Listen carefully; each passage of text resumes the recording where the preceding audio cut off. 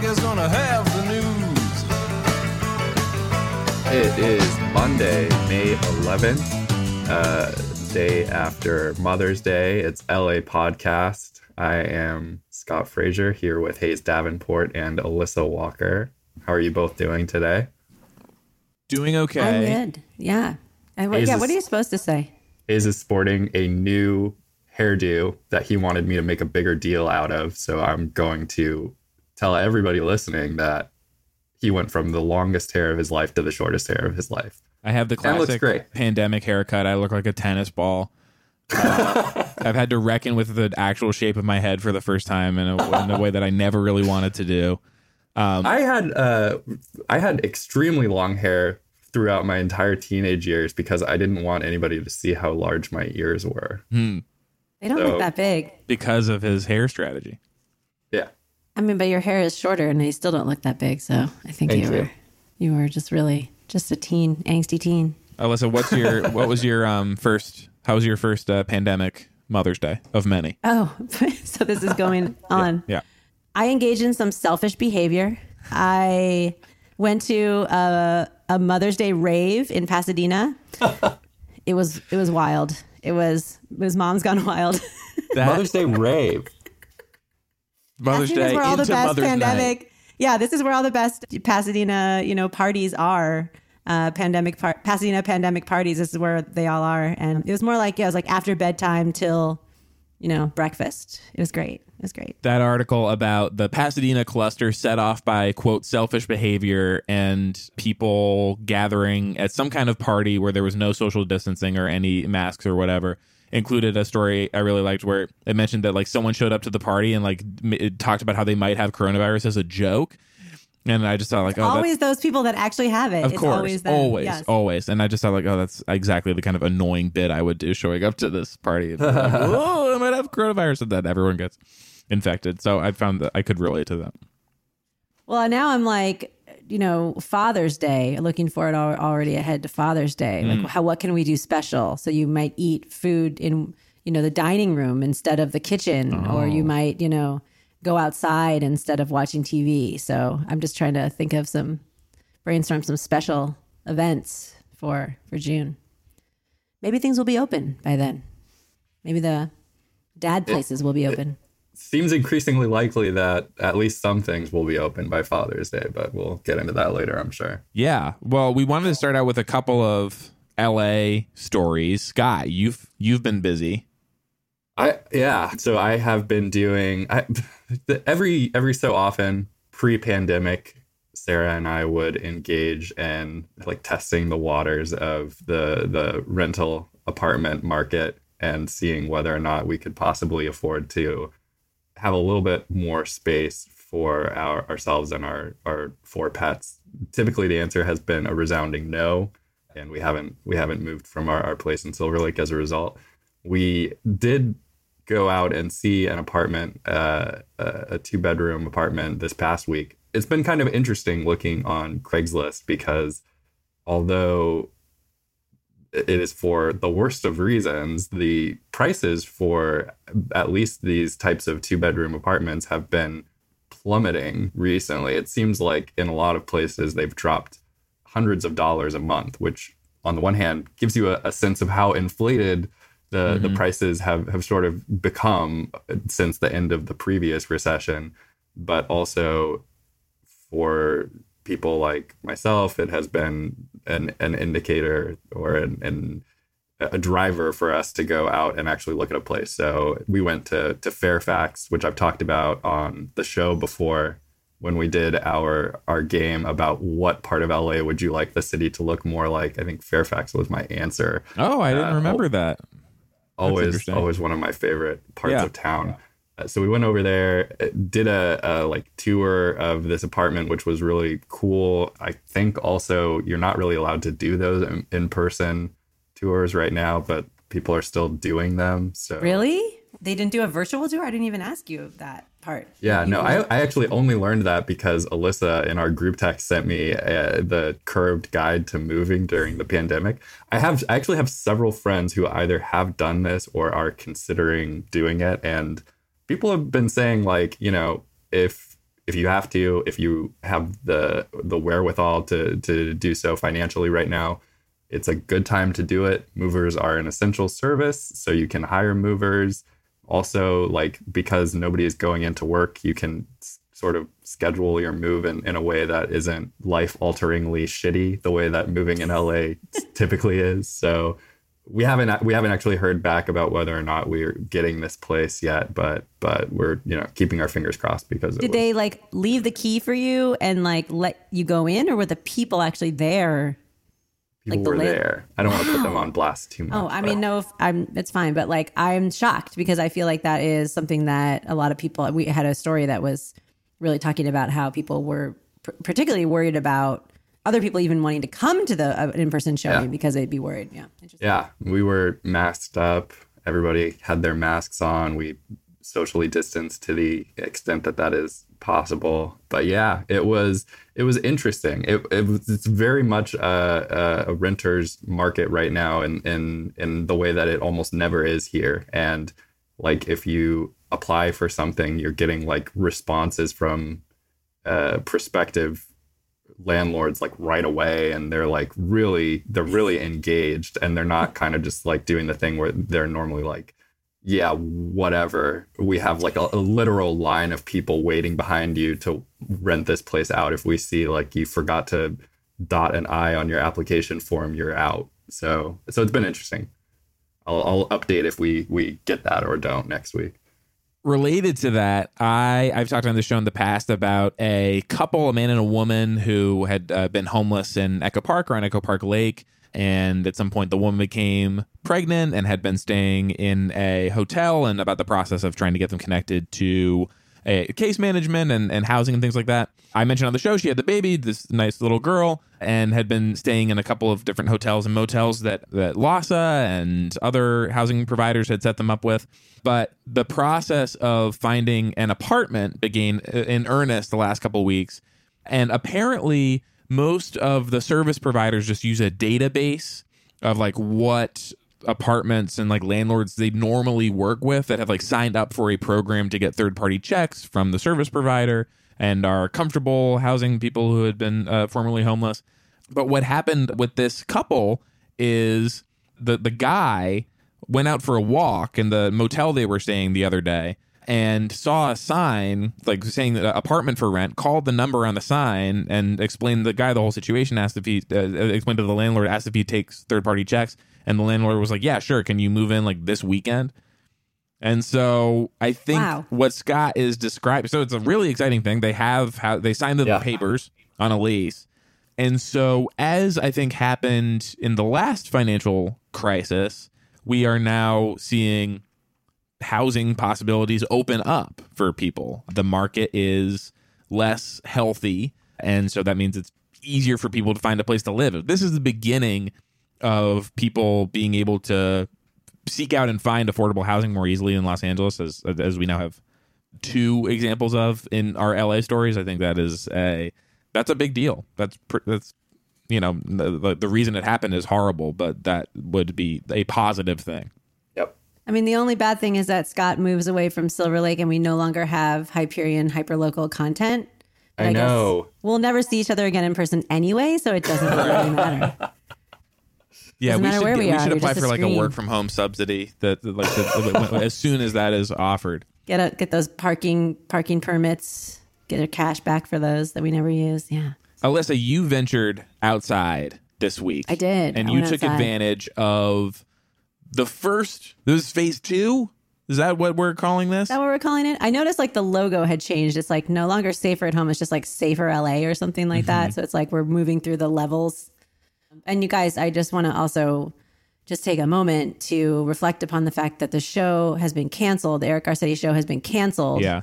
After one short season, they are no longer going to do the nightly updates. Mm-hmm. I don't know if they're bringing it back. I don't know if they're like changing the writing team. I mean, I don't. It's you hate it when that happens. I'm so upset. You invested so much in this character, Alissa, and he's gone. So many loose ends too.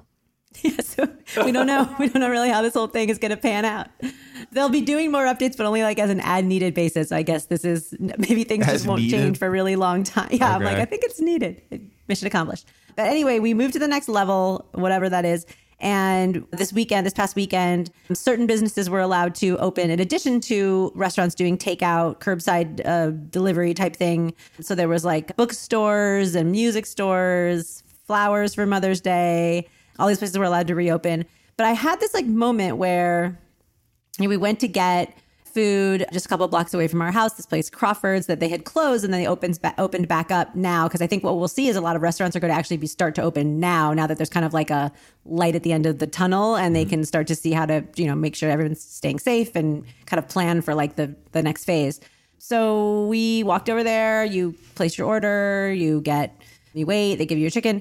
We had this like great moment. We ran into neighbors. We saw people we knew. We were kind of waving. There was so many people out like walking around. And I think what was really like troubling me about this like curbside pickup branding of this phase is that you're envisioning that every single person is going to be in a car, like waiting at the curb for like someone to walk out their stuff. And they did that, and you can do that.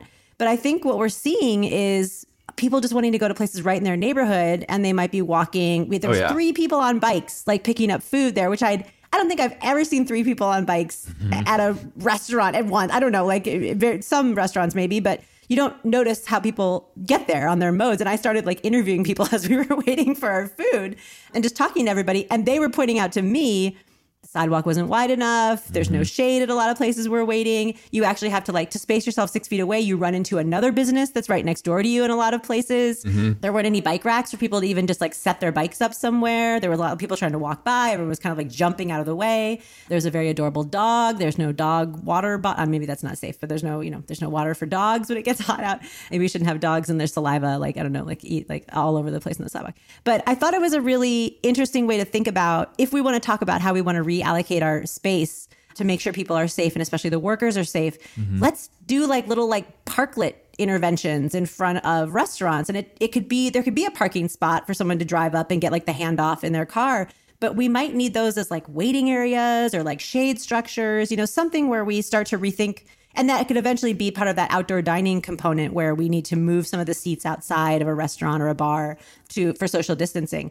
And it just made me really think about how if we're trying to support local businesses in this time, and we've kind of had this like, when we got so worried when places next to us were closing that we had to support them, go back to the places that are near you and try to get there in a way that doesn't increase the car traffic and gets you out to talk to your neighbors and see them. And everybody's outside, which is so funny. You wouldn't know that somebody's inside a restaurant if they're in there eating, but if they're waiting outside for their food, you get to see them, which is what happened to like a bunch of different people that we saw. So just a little vignette of a very interesting moment that I think we'll see more of, and how the city can quickly respond to that. That sounds more orderly than some of the other business environments that opened this past weekend. I was a little troubled by the fact that it seemed like flower shops were designated to reopen hours before they would get their biggest like crush of customers of the season.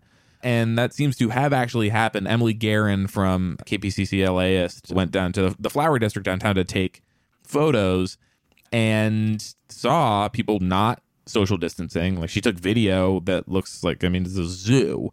There were just like people all over the place. And it didn't look like anything that, to me, I would refer to as curbside pickup. Maybe that was like an option, but people were... Yeah, I think you had to go into the mart. I don't know how they would have done that. Yeah. So, like you said, customers make a choice to go make these purchases. Employees do not. Yes. And it doesn't seem like there was necessarily time provided to even allow businesses to set up the infrastructure to open safely. And I don't get the impression that labor, like workers in particular, like retail workers, as we've talked about, are not as well protected as some others in the city, had a chance to really weigh in on what would make them feel safe. I think they just probably got a call saying, come back to work. And if they said no, they'd probably lose their jobs. Yeah, I think that's going to be a major concern going forward. We talked about this last week in some depth when we were just saying our political leaders, are people like Gavin Newsom and Mayor Eric Garcetti losing control of the narrative of these closures. And in the week that followed, we have seen an incredible, in my opinion, acceleration in the timeline to start reopening things. Mm-hmm. And we know from basic reporting that a lot of this is coming from business groups, employers, small business owners, people who are saying, I can't afford to remain closed any longer. What that isn't taking into account is exactly what you said, Hayes. Like, there's not the people who are working for these businesses can't afford to catch this disease and potentially be sidelined for weeks or longer and lose income or lose their jobs. And I think that is now something that is going to become a real possibility when we look at the phase 2 of the reopening and subsequent phases that we're being told by Governor Newsom are weeks away, not months away. Then we really need to be looking at what does that mean for employees, people who are now going to be thrust into situations that we know are not safe. The flower market is a great example of that, where the protections, there apparently was not much forethought into what it would look like to actually be an employee in that situation. Just a thought about how can we recapture some of the lost revenue for these businesses on this particular weekend. Let's compare the fact that we're reopening now with the numbers and like the where the outbreak is actually at in Los Angeles. We have right now 1,534 deaths in Los Angeles County, 18 today on Sunday, but Sunday reporting is historically much lower, so that doesn't necessarily mean much. There is a decline overall in the number of deaths and hospitalizations when you look at like 7-day trends. The curve is actually going down at this point, which is great. It is a lot less steep going down than it was going up. And so we have sort of like not plateaued, but we're still in the 40 to 55 deaths per day range, which, I mean, even just a few weeks ago, we would have said is a pretty shockingly high number. And there's some evidence. There's a site called xtown.la, which is a USC journalism project that put together some interesting visualizations on where the outbreaks are happening now. And while like early on, we were always hearing about cases in like Brentwood, Pacific Palisades, West Hollywood, like this is where the primary outbreaks were happening in Los Angeles. But the epicenters have moved in terms of the number of cases to places like Inglewood, Westmont, Hawthorne, Lenox, Koreatown, Harvard Heights, like that area, despite the fact that still, I think, less testing is happening in those neighborhoods per capita. That could be a consequence of what we are talking about. I mean, there's a huge number of factors that like at play there. Like overcrowding, we've talked about a lot, is one of the more people living per resident in each residence. But these are also where people that are still going to work live. People that are still often having to get to work on a bus are possibly driving a bus. And there was a lot of talk about this week, the dangers that metro operators are subjected to. And now, is it official now that they are mandating wearing masks on Metro? I think it's coming. I don't think that they have made that change yet. I think that is anticipated to become official after the May round of board meetings. Yeah. They did it for Dash buses, for LEDOT buses, though. Yeah. Hopefully they'll change the policy. Isn't it policy now where like they don't ask for money? You board in the back and they don't ask for money. But if someone tries to give the bus driver money, the bus driver has to take it. Yeah. Metro's exact policy, according to their staff, is that they are accepting fares that are offered to them. In practice, I would imagine if you tried to get on a bus and approach a bus driver, you would most likely be told, no, don't pay. Get away from me. Yeah. I mean, it's just... Probably yes. Take your $1.75. Yes, get it away. Don't... I mean, Dash, they said it was just free, though. I don't know why Metro won't just say it's free. I mean, at any time.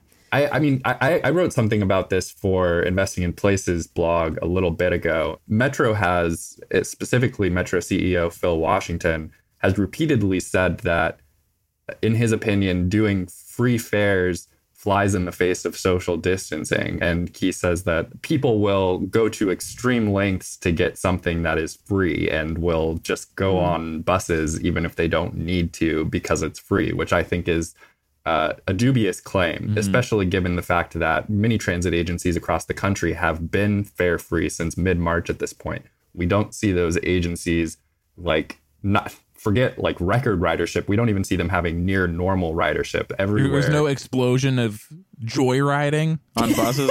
I'm shocked. Surprisingly not. And yet Metro has been obstinately opposed to going fare free. I think one of the major factors here versus elsewhere is that going fare free on the transit system in Los Angeles eliminates a major punitive tool that the transportation agency can take against particularly unhoused riders. Right. And so I think that part of it, which has not been acknowledged in any way, shape, or form, is that Metro wants the ability to remove unhoused riders from buses and can use the de facto existence of fare enforcement to do that.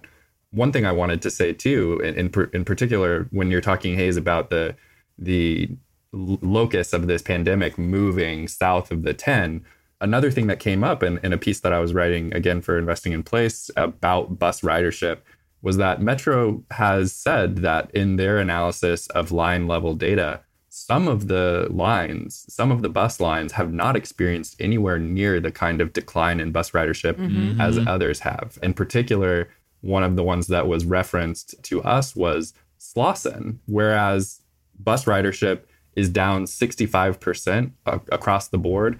It's only about half of what it normally would be on the Slauson corridor. And in order to allow people to actually maintain safe distancing, they've had to take the Slauson buses and start servicing that entire line with the longer articulated buses, just so that people can stay spaced out. But in a lot of these Black and brown communities south of the 10, service workers are still having to go to work. They're not getting to stay home during this time period. So even though there are a lot of people who are not riding the bus, there are a lot of people who still are. And it's clustering in particular areas of town.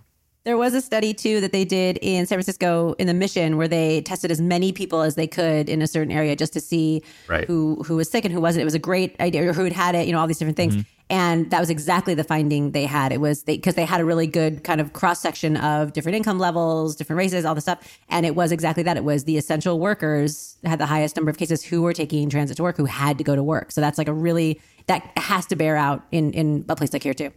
Brentwood, meanwhile, in this Crosstown article I read, has had one new case in this month.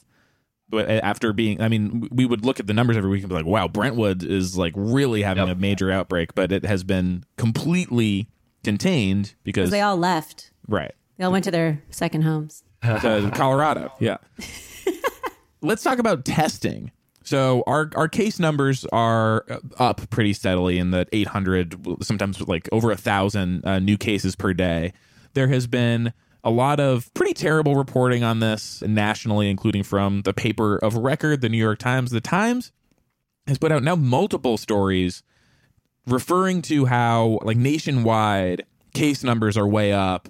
And if you remove New York from the equation, that the U.S., the case trajectory is still going up and up and up without any reference to increased testing whatsoever. And then there was an article yesterday about how L.A. specifically is seeing increased case numbers without mentioning the fact that our testing has increased dramatically. Over the last week, we're now averaging in L.A. County between 7,000 and 12,000 new tests a day, when before that the numbers were something between 2,000 and 6,000. So tests have gone way, way, way, way up. Part of the reason for that, I think, is we have expanded in LA City who can get tested. We are the first city in the United States, the first big city that has said you can get tested even if you are healthy, if you have no symptoms, if you're not a frontline worker, if you haven't been in contact with someone who has had coronavirus. Anyone who wants a test can get a test. And what I want to talk about is where these tests are coming from, because we hear shortages of tests and different companies working to put this apparatus together. And so I want to talk about how this process got to be what it is in Los Angeles. So the way these deals work in the context of an emergency period is a no bid contract. We've been reading a lot about this at the state level, where the state has engaged in some pretty tragic deals with like the former Attorney General of Alabama for like 6 million masks or something, and they ended up getting like 40,000 and are now having to try and like claw money back from grifters, pandemic profiteers, essentially.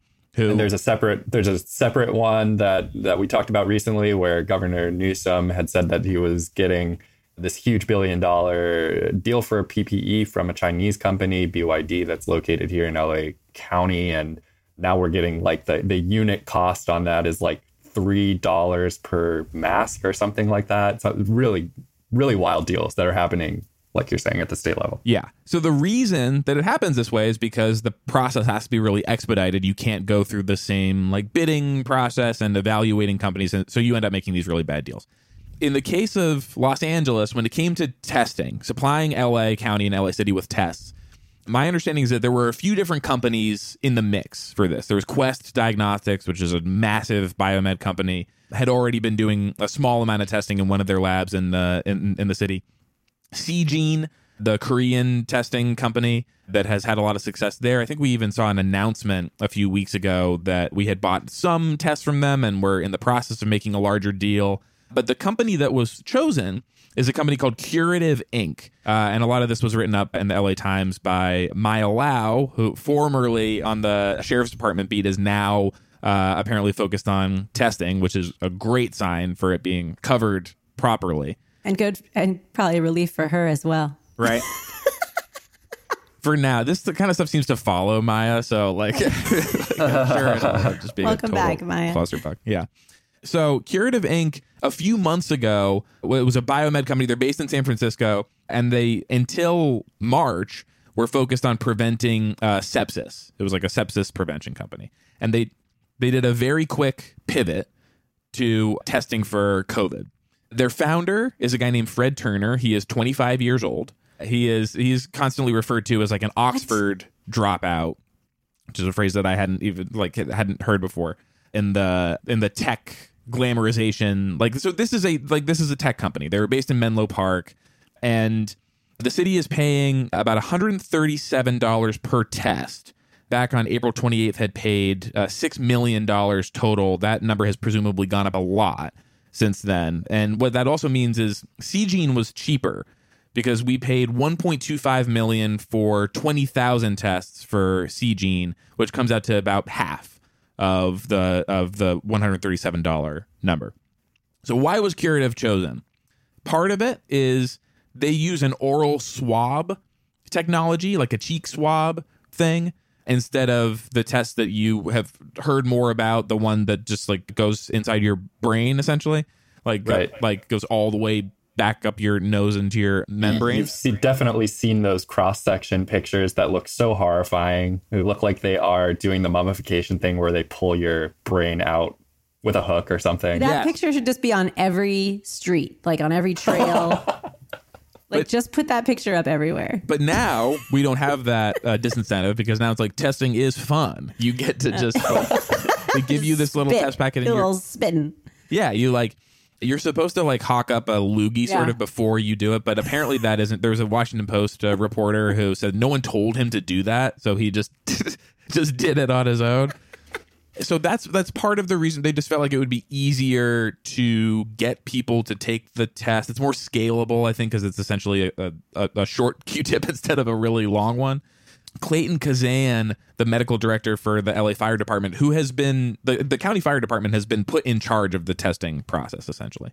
And he said that Curative, part of the reason they chose Curative instead of Quest and Seegene is that they're local. They're not really local. They're based in San Francisco. But that they're not competing with other regions like New York. And that, I think, is a questionable explanation because Curative just signed a deal to be the testing provider for the Air Force, which seems like national competition. And like they are very focused on taking this brand wide for a company that barely existed just a few months ago. And also, like, not only is it competition, but it's competition with a federal consumer. And if you've been paying attention during the coronavirus crisis, you know that the feds are not shy about just like taking tests from other government agencies if they decide that they have a higher priority need. Exactly. Which is administering them on themselves before and after every task force meeting is what they said this week, which is nuts. So for why curative got chosen, like another thing I do want to look at is, you know, with any of these government deals for biomed supplies, there's a huge amount of money to be made. And there is especially money to be made in this case with Curative because it is VC funded. This is a pretty small was a pretty small company that had gotten investments from DCVC, a huge biomed investment company in the Bay, but also some local LA venture capitalists. Macon LA is one, Refactor is one.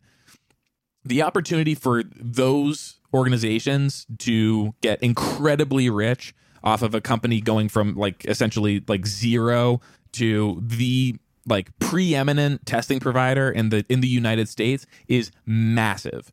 Compared to like something like Seegene, like the opportunities for local billionaire making are not present. Or a company like Quest. The Quest is already a huge company. It's not like you have equity in it that could like, you know, you could have stock in it, but it's nowhere near the equivalent of like get rich quick ability from taking a company like Curative and making it huge. Yeah, and I think just as a side note, one of the dangers that I foresee is that when you are in this kind of environment where all of the government pressure is on go faster, that's the same thing that we're seeing with developing a vaccine, and the government is already signaling we will take more shortcuts with this. There is a lot of incentive for a startup company like Curative to kind of disregard the consequences of cutting corners where quality is concerned. After the fact, they're going to be able to say, this was the product of the deal that we made with government agencies. The government is responsible for this oversight. It's not our fault if whatever we did didn't work out as planned. So potentially we end up on the hook for a bad quality product. I looked at a lot of the Twitter accounts for Fred Turner, a young founder, and a lot of the VCs and the investors in this company. And all of them have been tweeting some variation like every day of like, hey, are you a scientist? Please come work for our company right now. We have all these tests. If you're a lab technician, we really, really need you to come work for us like right this second because we are scaling up so quickly. Then the one other thing about testing I want to just like a concern that I have is with the new standards of who can get tested. So we saw like apparently there was like demand being suppressed because the number of tests we're doing has gone up a lot since we said healthy people that previously couldn't get tested now can. Who is going to get this test? Who is like driving to Dodger Stadium or whatever saying like, I want to find out if I have coronavirus like right this minute? To me, it is someone who wants a hall pass to go visit family, maybe go to work. Some workplaces might be saying like, hey, everyone just go get tested to make sure you don't have coronavirus and then you can come in. Maybe just like there is a romantic partner in your life who is concerned about reuniting unless you prove with a document that your saliva is perfect. But the problem with that is that this test, whether it's this test or the brain poking test or whatever, produces a lot of false negatives. For every 9 true positives that it puts out, it'll put out 1 false negative. So like you actually are positive and contagious for coronavirus, but the test didn't pick it up. In this article that Maya Lau wrote on April 28th, and an epidemiologist and infectious disease specialist says, if you get a negative on this test, do not believe it. So it should not affect your behavior at all, theoretically. It's good for like mass testing should be really good for picking up cases, like finding new cases and being able to do like contact tracing and things like that. That's all good. I don't feel like it has come with the attendant education of saying to people, if you get this test and it turns out negative, do not go visit your mother on Sunday. That is what you're saying is exactly right. Like, who is actually going to be incentivized to take this test? It's somebody for whom a negative result would change their behavior. And to be wrong 10 or 11% of the time is really not good. That is like a very high. It's not. So I just want to rate. make clear exactly like what like. It's compared to the number of positive cases. So it's not like 10% of tests they do in general. Like most of the tests are negative to begin with. Okay. So Got it's it. like for every 9 true correct positives, it's 1 false missing. negative. It's missing. Yeah. Still high. And and also I would say that people want to rely on the antibody tests too for maybe the same reason, and that's like very contingent on a lot of things opening, and those aren't reliable either. And my mom is getting like, little practice ones just so they can see if they can do it by mail, and she does one every week and mails it in and all these different things. So they don't even know how to do that yet. So this is going to last a long time. And anybody who tries to talk about like widespread testing, it's not as effective as social distancing, which is going to save us as long as we can, and restructuring our society around that is going to save us, let people go back to work, let people do things safely, whatever. I mean, we have to change how we do things. Speaking of nobody being there to save us, Scott, you were going to talk about what was announced with the state budget this week. Yeah, so this was there have been rumblings, of course, since the stay-at-home, safer-at-home orders went into place now more than a month ago, almost 2 months ago, where the governor and his people associated with his administration were saying, be prepared for the May revision that happens every year in California to the state budget to look pretty dire. The governor puts out 2 proposals for a budget prior to the legislature taking it up, which happens in the summertime. And the May revise is still in the future as we're recording this. It's supposed to come out this upcoming week, probably shortly after you listen to this episode. However, the governor has now put a number to the size of the deficit that the state budget is going to need to find a way to fill, and it is $54 billion. Wow. Yeah, it's an enormous number. Governor Newsom, for his part, has said, we still don't know. He said he still thinks that it's kind of interesting to pinpoint a specific huge number and then say we still don't know what it's actually going to be. But he does say that one cause for optimism is that we have the potential to maybe make up some of the gap that exists right now, but it is known to be in the tens of billions of dollars. Importantly, if it is anywhere near this $50 billion mark, that is about 3 times as large as the record savings that we have in the state's rainy day fund established by the previous governor. That was known to be something that, like, even in the event of a moderate recession, it could be wiped out. We are obviously looking at what would be considered a very severe recession, although the duration is hopefully, the expectation is still that it will be shorter relative to the length of the Great Recession of 2008, but definitely more severe, more acute in the initial stages is what we're seeing right now. So it's about 17 billion in the rainy day fund. Yeah, is that right? I think it's about 17, maybe just about $18 billion in that rainy day fund. And the interesting thing about that is that there are a lot of formulas for how general fund spending has to be done in California, because during the last 25 years of the 20th century, the Reaganites annihilated any semblance of normal taxation policy within the state of California. At the end of the 20th century in 1998, the state's voters had to pass something just to like keep schools functioning, right? Because it was almost impossible to fund schools on the diminished taxing capacity that the state had. So now that, I think, has been in place for about 20 years now, and school funding has taken up by a formula that's in place about 40% of general fund, but general fund revenues. But when we're talking about that taking such a massive hit, now we're saying that maybe $12 billion is going to be taken out of the hands of children and teachers. That's something that is a number far higher than in the worst single year of the Great Recession. Judy Lin, writing for Cal Matters, had a great article this past week about what this deficit would look like, and pointed out the fact that pointed out the fact that this massive hit would mostly fall on, or primarily fall on, the backs of a school system that is already hurting. We might end up seeing increasing tuition at the public universities in the state. And this is coming very shortly after the previous recession already dramatically changed the picture of who pays for what in California. Now, tuition is much higher than it was relative to the operating costs of our universities prior to the Great Recession. Schools have less funding per pupil than they did before. And all of this stands to be exacerbated dramatically in the coming months. And this budget for the year 2020 to 2021 looks like it will be very frightening for the service provision in our state.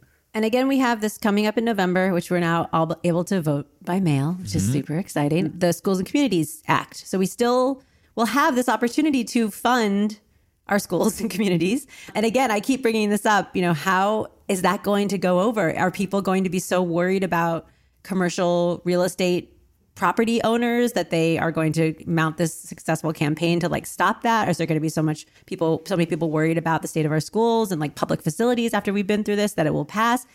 Is this a window to go all the way on Prop 13? Because it seems like that could bring back that money that is still going to be trapped in certain people's large lots. Let me say, I was somebody who earlier in the development of the Schools and Communities First ballot measure last year, I was pretty critical about the decision to leave out small businesses from this bill. I think it only affects businesses of a certain size rather than being a complete split roll where you would repeal the effects of Prop 13 property taxation on commercial interests regardless of their size.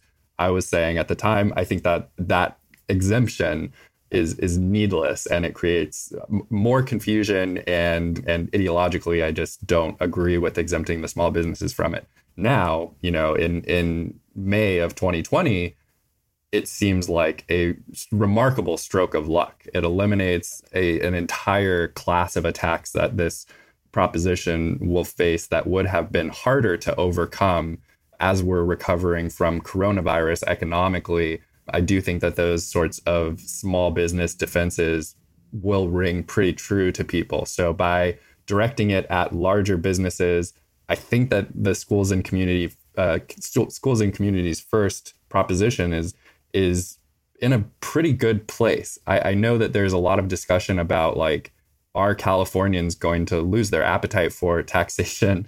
Listen, I think that the reason why people in California support taxation is because they support the things that are going to be funded by it. And when you start talking about the tax cuts that we're giving to corporations in a time where we're going to see our education system completely fall apart and Medi-Cal fail to be able to be funded, I don't think that people will look at that and say, I don't want taxes to change. Yeah. I think what they're going to say is our society as we know it can't continue without additional funding from somewhere.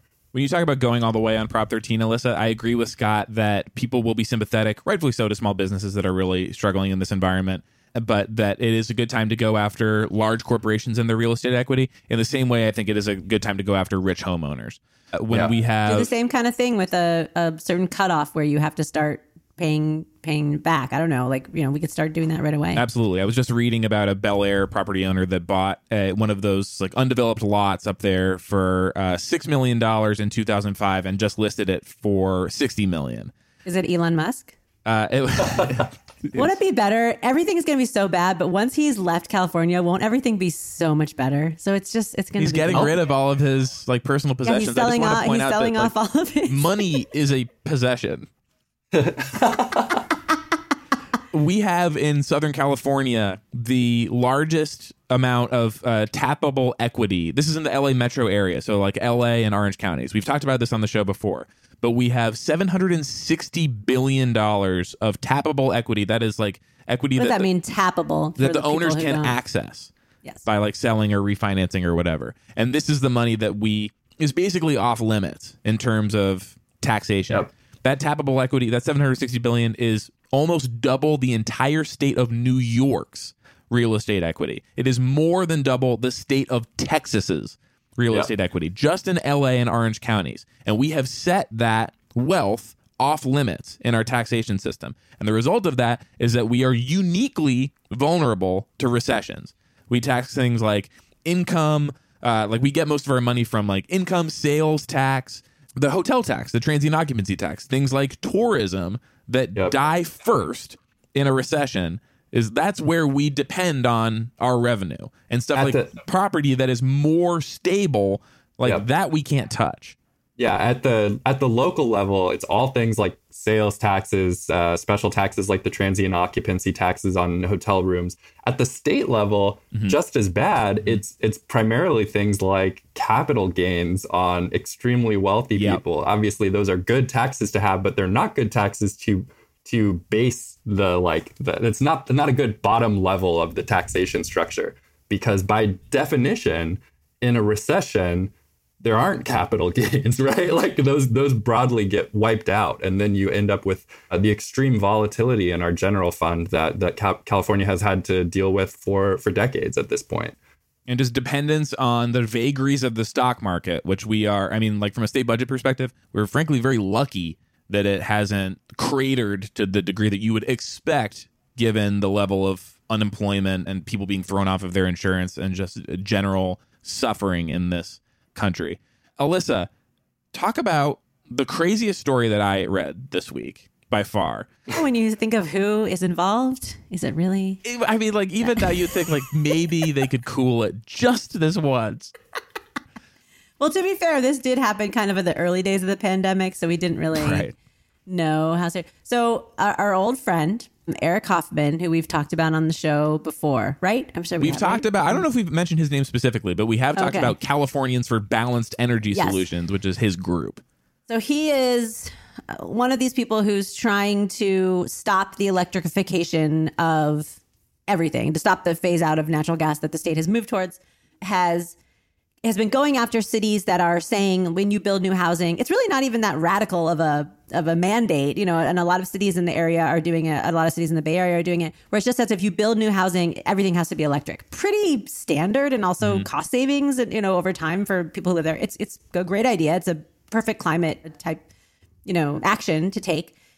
So on March 16th. And I just want to say this is a grassroots group of just Californians who want balanced energy solutions, right? There's just completely innocent group of people who just really love natural gas. Of course, because that's, it's easy to love. Yeah.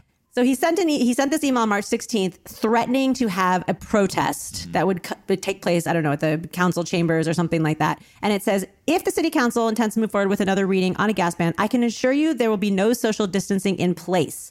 I strongly urge the city council to kick this can down the road to adhere to public health safety measures. Please don't force my hand in bussing in hundreds and hundreds of pissed off people, potentially adding to this pandemic. So this was before the reopen protest. This was before we even really understood how scary it would be to have this many people in one place. We hadn't even locked down. And he's basically threatening terrorism. This is really a suicide bombing. Yes. That's what he is threatening. And this is, we should make very clear, this is SoCalGas. This is your gas provider pays for this front group to threaten to kill people participating in this meeting and their own protesters. Yes. Yep. And not only that, this mayor, Heidi Harman of San Luis Obispo, I don't know if you remember the story that came out maybe at the end of last year, early this year. She has had a stalker. She has been harassed. She has been through so much, and she's super badass and is just well, I'm not scared of this person, whatever. But at the same time, I just want to point out these people are getting to be this even more radical than they are normally radical, because they are scared, because this pandemic could really threaten natural gas, because it's very easy for us to say, as part of our recovery from this, we are going to just completely phase it out and we're going to phase out fossil fuels because it makes more sense as a state. And this week also, the story came out that was written by Sammy Roth. He has a new newsletter. You should subscribe to it. Boiling Point, which is basically what this is about, this particular situation. But there was a really, really big report out this week from Rocky Mountain Institute, Sierra Club, all these other groups, basically putting together 20 years of data that proves how bad our gas stoves are for us inside our own houses. And they're basically emitting so much nitrous oxide and carbon monoxide that if they were even outside, they would not be safe enough under many cities' restrictions for air pollution. Your gas stove is poisoning you, and you're in your house more over the past 2 months, and we're going to be inside more. And absolutely mitigating, getting this taken care of at a state level is one of the most important things we can do for asthma, all these other things that we know are actually, even more detrimental than normal for our health because they contribute to underlying conditions that would make you more susceptible to COVID-19. So I hope, and it seems like they're going to take good, strong action to kind of shut this down. But this is the moment. I think we need to really pay attention to what is actually happening here and how we can just stop this as a state and electrify everything.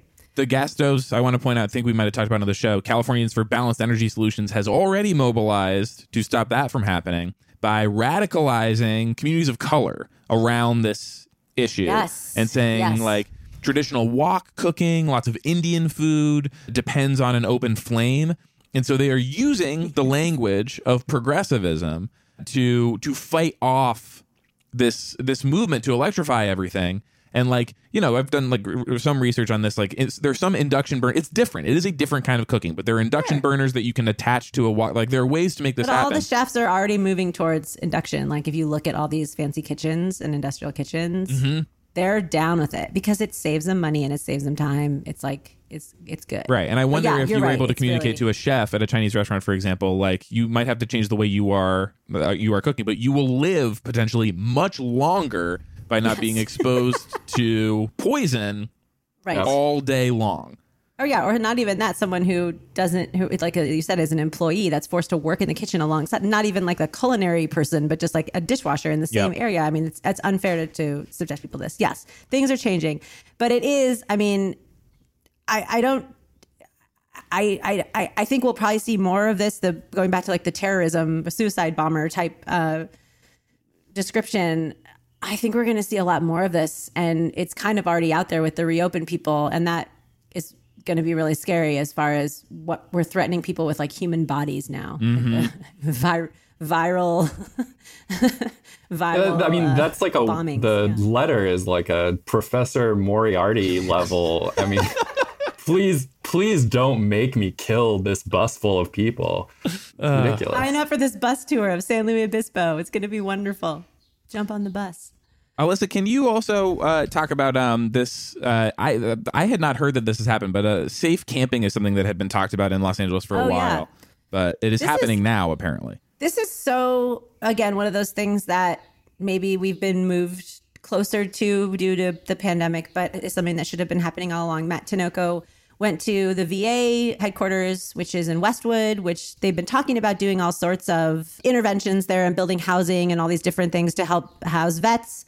And they're just what they saw was so many people coming and asking for help during the pandemic when it started that they just let people start to camp there in the parking lot. And you look at the photos. I think Matt took the photos and went there and talked to a lot of these people. And people just have their tents set up in this nice parking lot. It's all seems great and safe, and they have bathrooms and access to all sorts of things that they need. People seem very happy to be there. It's about 30 people right now, but there's room for lots more. It's a huge parking lot. Huge.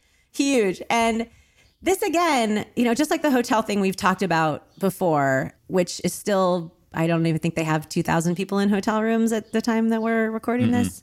This is something that we could do so easily and so fast, not just putting safe parking on every city-owned lot. I mean, we could have done that forever. We could still do that now, but also think about all the downtown parking lots that nobody's driving to during the day. This is, again, that 90-day window that we're talking about for the hotels. Put people in hotels for 90 days, figure out what they need, bring them, get every type of medical or mental health or whatever expert to help them, and then figure out what we can do going forward. You could do the same thing with safe parking if people have a vehicle, but also this city sanctioned camping facility. And I don't even know if a lot of these people are going to be returning back to work at some of these downtown towers. Maybe, we'll have entire parking structures that people could at least have a shelter over their head if they wanted to stay there. So it really got me thinking about a lot of solutions. And again, this has been done a lot in the Bay Area, these city managed camping sites. And I think they said in Ontario, there was a very successful one as well down here. But this is something, it's a no-brainer, and it's going to be a lot cheaper than, say, standing up rec center type shelters for people who might already have their own tent. It's not ideal, of course. It's not what we want to do. Yes, and they're outside. They're in, open air. They have their tent 6 feet away from each other. So, yeah, I would like to see more of it. I guarantee the testing facility at the Dodger Stadium parking lot is not taking up that whole space. No, the rental cars are there. Hey, sorry, we have to have homes for the rental cars. Oh, I didn't know that the rental cars. The parking lot is filled with rental cars because nobody's renting cars. So we gave the cars a home. Wow. Someone should write that story. Scott, CA 25, California's 25th congressional district, made national news once again this week. Can you quickly sum up what happened there? It's a very newsy district. So Tuesday, we have a special election here. This is in California's 25th, the election that is following the resignation of Katie Hill, former freshman representative who was, of course, in freshman representative emeritus. Yeah, exactly. Who resigned following a coordinated attack campaign against her and allegations of sexual improprieties in her office. So the follow-up race, the follow-up to the primary of just 2 months ago, pits Christy Smith, who is a current state senator, against Mike Garcia, who is a Raytheon exec and big-time Trump guy. This is a district that, before it was flipped by Katie Hill, was represented by Steve Knight. It was a Republican seat for a while, part of the big Democratic pickups during the previous election cycle in 2018. Steve Knight, who washed out in the primary, I want to point out. He ran again. Yeah, he ran again for this seat and didn't get it. So Garcia has the Trump endorsement in this race. Christy Smith, of course, has a number of notable Democratic endorsements. What made news, as you were alluding to this week, Hayes, was that although vote by mail has been in place for this race, this has been something that it has for a while now been said everybody who votes in this is going to have the opportunity to vote remotely. Gavin Newsom said, following some requests by people within the district, including by Rex Paris, who we've talked about, the Republican mayor of Lancaster, Gavin Newsom said that he was adding in an in-person voting place for this election on Tuesday in order to support turnout for people who might otherwise be less likely to show up and vote. Of course, this would still involve social distancing, wearing masks, things like this. And it is not anticipated that everyone will or should go to this voting place.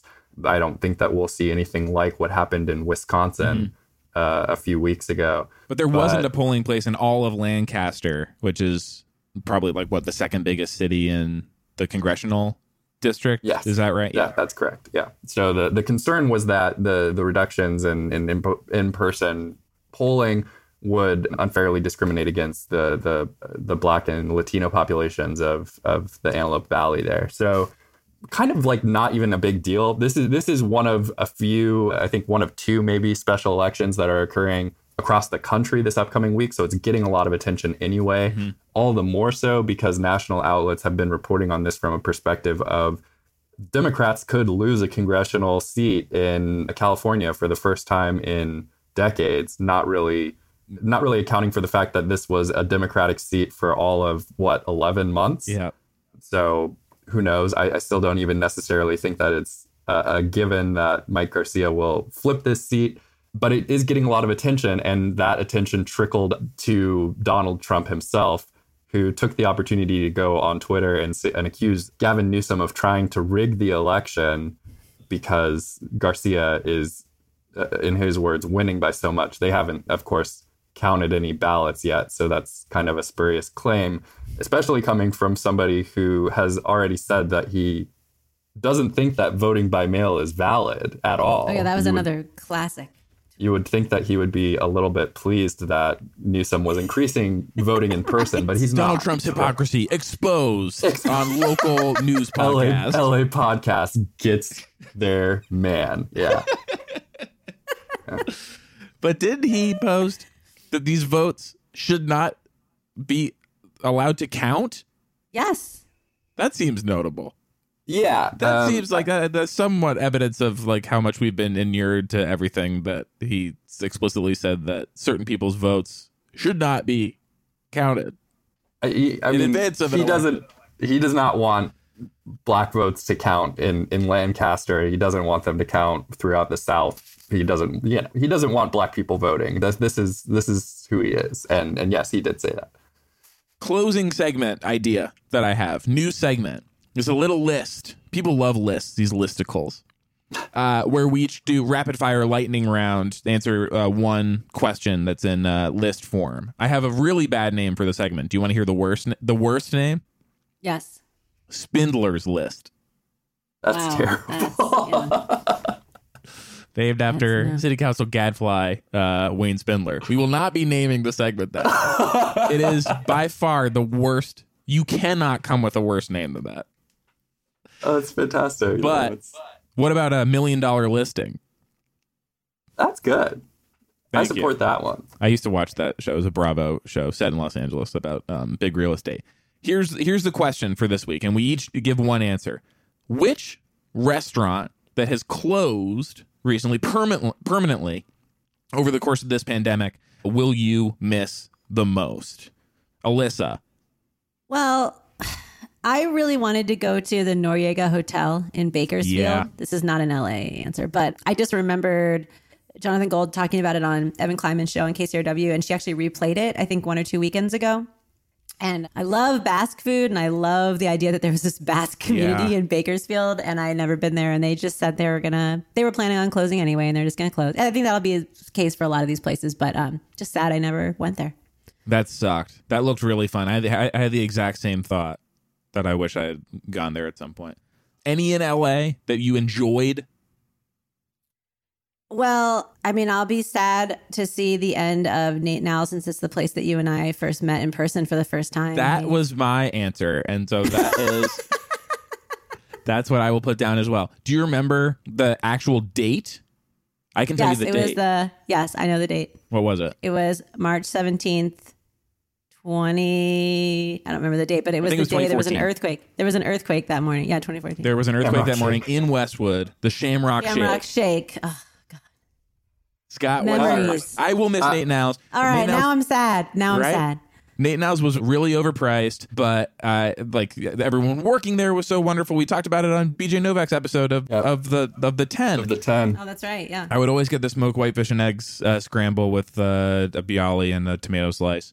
Irving Azoff owns it, I guess, now, so it could still open up somewhere. I think it will. I don't think that one is actually going to be gone for long. So I will say that a lot of these closures have been, really sad. And I've been watching the outpouring of grief about a lot of places. Swingers, it's kind of weird that Swingers is out of business. That just seems like strange. For me, as I was like looking through the list of places, I kind of just felt like I had to say something about Soup Plantation, which is not even like a place that I went very much during the course of my adult life. But people love it. People really love it. Well, despite the name. I just wanted to say, from a perspective of when I was a kid, I would occasionally go there with my grandparents. My grandmother in particular loved Soup Plantation. It was, I don't know, she just loved that place. And so I have memories of being there with my family, and it's just kind of weird, like just to have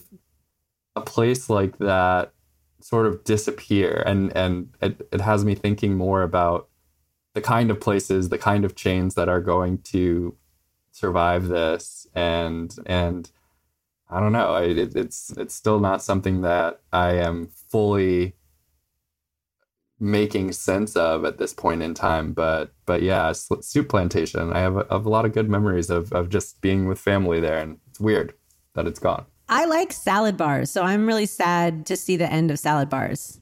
I think that's like one of my favorite dining things. If Soup Plantation is going, is Sizzler going? Yeah, like all those places have to take out their salad bar, but also like, I don't know, like even at or like a wedding or something, can you have buffet anymore? And it's like family style dining done. We have all these shared small plates thing. It's all going to be pretty different, right? Mm-hmm. Soup Plantation, just another thing to point out, like, guess how many Soup Plantation locations there were? Was it a local chain? Is it only in LA? It was a local chain, but it did. I mean, it's headquartered in San Diego, so it's like Southern California. 150. Pretty close. 30? 97. Oh. But 97 locations across Southern California. Yeah. That's blight. That's a lot. Like that opening up that much retail space. That's just one chain. Like that's potentially an issue in the commercial real estate market that is hopefully soon about to be like taxed out the ass. Yep.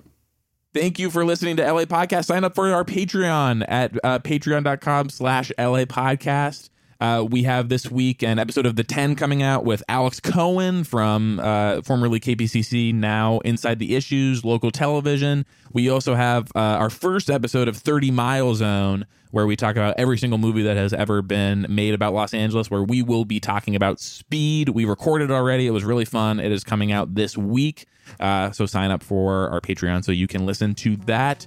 Thank you to Brian Holmes for producing the show. Thank you to my co-hosts. We will see you next week. Bye. LA Podcast. LA Podcast. LA Podcast gonna have